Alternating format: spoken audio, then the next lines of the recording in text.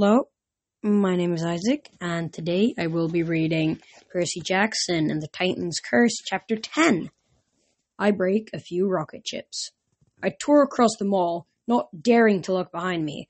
I burst into the Air and Space Museum and took off my invisibility cap once I was through the admissions area.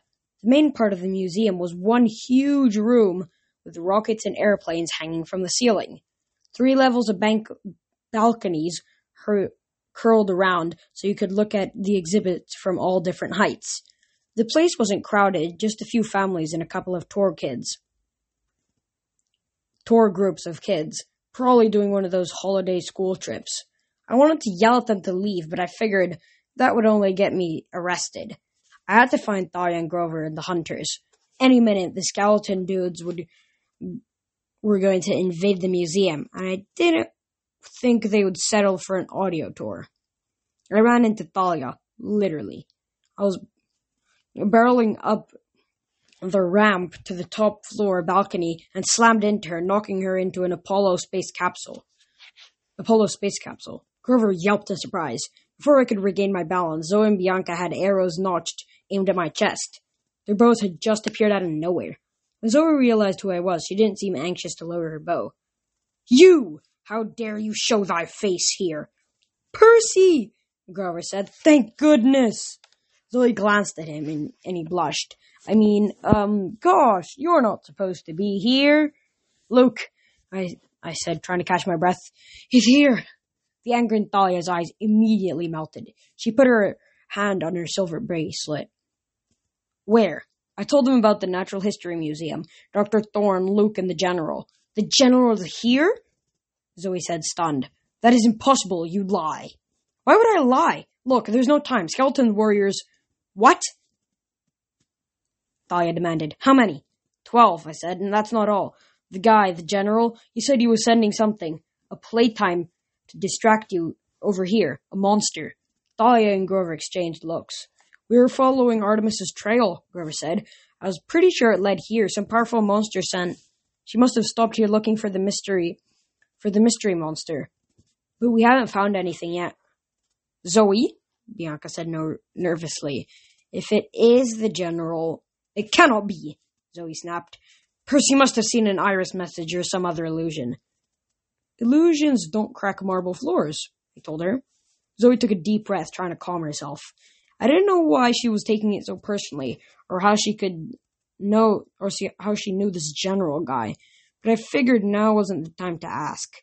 "If Percy is telling the truth about the skeleton warriors," she said, "we have no time to argue. They are the worst, the most horrible. We must leave now." "Good idea," I said. "I was not including thee, boy. You are not part of this quest." "Hey, I'm trying to save your lives." "You shouldn't have come, Percy," Thalia said grimly. "But you're here now. Come on, let's get back to the van." "That is not thy decision," Zoe snapped. Thalia scowled at her. "You're not the boss here, Zoe. I don't care how old you are. You're still a little conceited little brat." "You never had any wisdom when it came to boys," Zoe growled. "You never could leave them behind." Thalia looked like she was about to hit Zoe. Then everyone froze. I heard a growl so loud I thought one of the rocket's engines was starting up. Below us, a few adults screamed. The little kid's voice screeched with delight. "Kitty!" Something enormous bounded up the ramp. It was the size of a pickup truck, with silver claws and golden glittering fur. I'd seen this monster once before. 2 years ago, I'd glimpsed it briefly from a train. Now, up close and personal, it looked even bigger. The Nemanian lion," Thalia said. "Don't move." The lion roared so loudly it parted my hair. His fangs gleamed with stainless steel. "Separate on my mark," Zoe said. "Try to keep it distracted." "Until when?" Grover asked. "Until I think of a way to kill it. Go!" I uncapped Riptide and rolled to the left. Arrows whistled past me, and Grover played a sharp tweet cadence on his reed pipes. I turned and saw Zoe and Bianca climbing the Apollo capsule. They were firing arrows one after another, all shattering harmlessly off the lion's metallic fur. The lion swept the capsule and tipped it on its side, spilling the hunters off the back. Grover played a frantic, horrible tune, and the lion turned towards him, but Thalia stepped into its path, holding up Aegis, and the lion recoiled. "Roar!" "Hee-yah!" Thalia said. "Back!" The lion growled and clawed the air, but it retreated as if the shield was a blazing fire.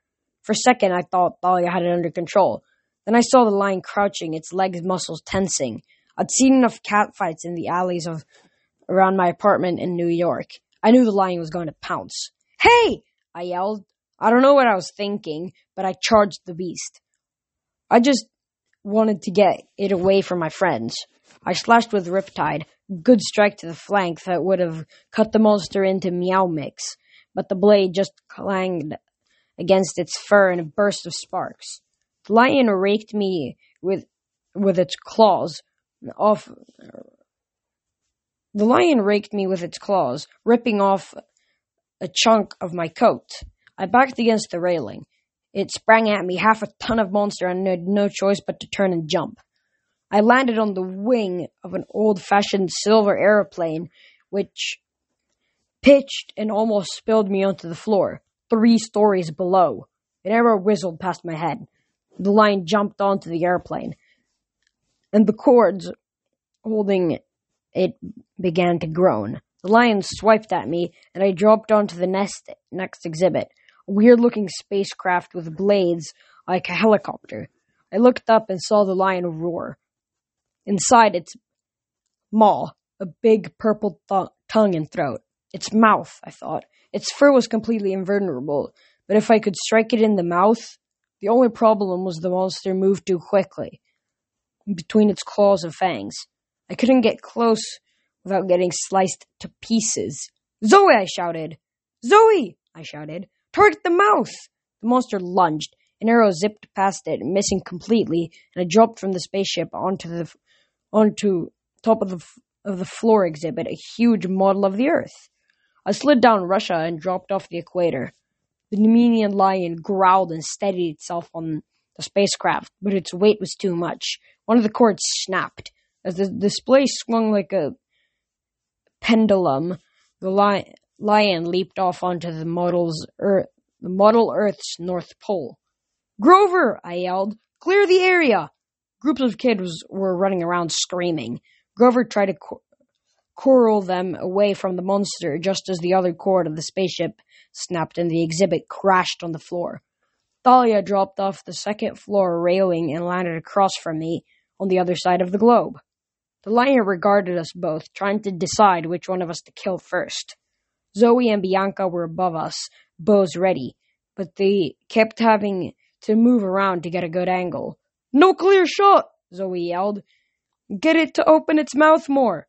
The lion snarled from the top of the globe. I looked around. Options. I needed the gift shop. I had a vague memory from my trip here with my mom as a little kid. Something I'd made my mom buy me, but I'd regretted it. If they still sold that stuff. "Thalia," I said, "keep it occupied." She nodded grimly. "Yeah!" She pointed her spear at the spidery arc of blue electric shot out, zapping the lion in the tail. Roar! The lion turned and pounced. Thalia rolled out of its way, holding up Aegis to keep the monster at bay, and I ran for the gift shop. This is no time for souvenirs, boy," Zoe yelled.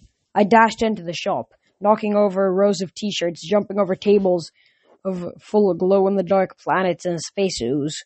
The sales lady didn't protest. She was too busy cowering behind her cash register. There! On the far wall, glittery silver packets. Whole racks of them. I scooped up every kind I could find and ran out with the shop with an armful. Zoe and Bianca were still showering arrows on the monster, but it was no good. The lion seemed to know better than to open its mouth too much. It snapped at Thalia, slashing with its claws.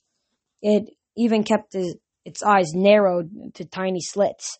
Thalia jabbed at the monster and backed up. The lion pressed her. "Percy! she called. Whatever you're going to do! The lion roared and swatted her like a cat toy, sending her flying into the side of the Titan rocket. Her head hit the metal and she slid onto the floor. Hey! I yelled at the lion. I was too far away to strike, so I took the risk. I hurled Riptide like a throwing knife. It bounced off the lion's side, but that was close enough to get the monster's attention. It turned towards me and snarled. There was only one way to get close enough. I charged, and as the lion leaped in to intercept me, I chucked a space food pouch into his maw. A chunk of cellophane-wrapped, freeze-dried strawberry parfait. The lion's eyes got wide and gagged like a cat with a hairball. I couldn't blame it. I remember feeling the same way when I tried to eat space food as a kid. The stuff was just plain nasty. Zoe, get ready! I yelled. Behind me, I could hear people screaming. Grover was playing another horrible song in his reed pipes. I scrambled away from the lion. I managed to choke down the space food packet. It managed to choke down the space food packet and looked at me with pure hate. Snack time! I yelled. It made the mistake of roaring at me, and I got an ice cream sandwich down its throat. Fortunately, I'd always been a pretty good pitcher, even though baseball wasn't my game. Before the lion could stop gagging, I shot in 2 more flavors of ice cream and a freeze-dried spaghetti dinner. The lion's eyes bugged. It opened its mouth wide and reared up on its back paws, trying to get away from me. No! I yelled. Immediately, arrows sprouted from the lion's maw. 2, 4, 6. The lion thrashed wildly, turned and fell backwards. And then it was still. Alarms wailed throughout the museum. People were flocking to the exit. Security guards were running around in a panic with no idea what was going on. Grover knelt at Thalia's side and helped her up. She seemed okay, just a little dazed. Zoe and Bianca dropped from the balcony and landed next to me. Zoe eyed me cautiously. That was an interesting strategy. Hey, it worked. She didn't argue. The lion seemed to be melting, the way dead monsters do sometimes, until there was nothing left but its glittering fur coat, and even that seemed to be shrinking to the size of a normal lion's pelt. Take it, Zoe told me. I stared at her. What, the lion's fur? Isn't that like an animal rights violation or something? It is a spoil of war, she told me. It is rightfully thine. You killed it, I said. She shook her head, almost smiling. I think thy ice cream sandwich did that. Fair is fair, Percy Jackson. Take the fur. I lifted it up. It was surprisingly light. The fur was smooth and soft. It didn't feel at all like something that could stop a blade.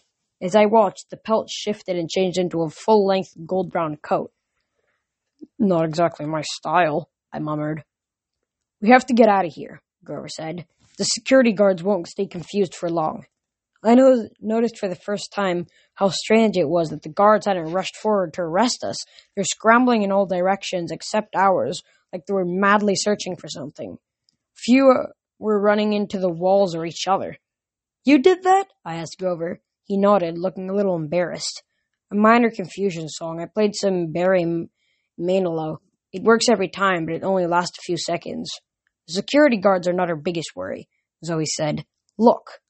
Through the glass walls of the museum, I could see a group of men walking across the lawn. Gray men in gray camouflage outfits. They were too far away from us to see their eyes, but I could feel their gaze aimed straight at me. Go, I said. They'll be hunting me. I'll distract them. No, Zoe said. We go together. I stared at her. But you said, you're part of this quest now, Zoe said grudgingly. I do not like it, but there is no changing fate. You are the 5th quest member, and we are not leaving anyone behind. And that was chapter 10. I'm extremely sorry if the audio has been like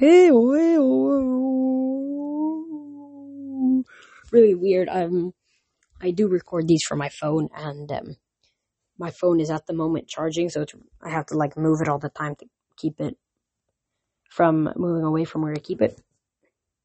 Oh, really? I have to move it from I don't understand myself.